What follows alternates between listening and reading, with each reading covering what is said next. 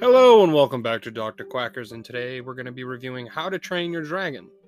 I remember when this movie came out so well because a long-time family story that my family has told many times just keeps the memory of this movie coming out very fresh in my mind. My mom once flew with my Mimi down south to Hawaii, and my dad took my brother and I to see this movie to try and cheer us up while she was gone. My brother, however, had very different plans when going to the theaters. He was very sick, and once we sat down to watch the movie and ordered food at the theater, he quite literally spewed puke like he was a dragon blowing fire. It was quite astonishing to see a duck just violently explode with vomit all over the fucking Ponds movie theater. It was wild. So we had to wait until the following week to see the movie once he finally stopped feeling sick and my mom had flown back from Hawaii. My whole family and I really liked this movie, and so did most people that saw it as well, spawning 2 more movies and possibly getting another one and a bunch of Netflix shows and kid shows. It did quite well.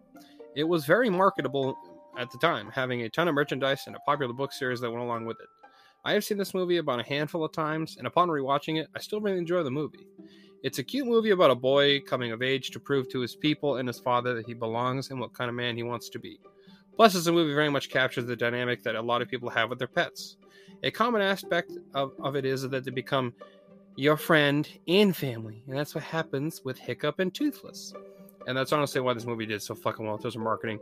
Toothless was like, every child was like, I love Toothless, he's so cute, I want Toothless. And yeah, the fucking DreamWorks was like, we're going to market the living shit out of this character. And that's exactly what they did. That's what really makes the movie as good as it is, though. The relationship between Hiccup and Toothless. They bridge the gap between the two enemies who have been fighting for ages, dragons and Vikings. Watching Hiccup, learning how dragons really are when you're trying to kill them, when you're trying to kill them at least, and you want to befriend them instead. He also learns a lot of how the dragons operate, using it to help him basically become this fake dragon fighting master by learning their weaknesses for foods and types of plants. Yeah, it's just pretty much that. Yeah, he's like, fuck it, I'm just gonna befriend him. At least not Donkey, because Donkey fucks dragons. So. But yeah, that's his whole game plan. He then befriends Toothless and is like, hey, dragons aren't so bad. We shouldn't fight them anymore. Turns out there's a big bad dragon, and that's why they attack us and steal our shit. Another big strength of this movie is the music. I love the music for this movie. It perfectly fits the story and the characters. I love the Celtic instruments and the themes. I can't think of another way of doing the score for this movie. So yeah, I don't know. If you've seen this movie, you know what I'm talking about. Could you imagine any other score being over this movie? I don't fucking think so. Perfectly fits the Viking and dragon aesthetic. So good. Plus the theme is fantastic. I love the music from these movies. Now, the weakest part of this movie is the animation. It has aged a whole lot more than I remember from the last time I watched this movie. It's definitely not the ugliest movie I've ever seen.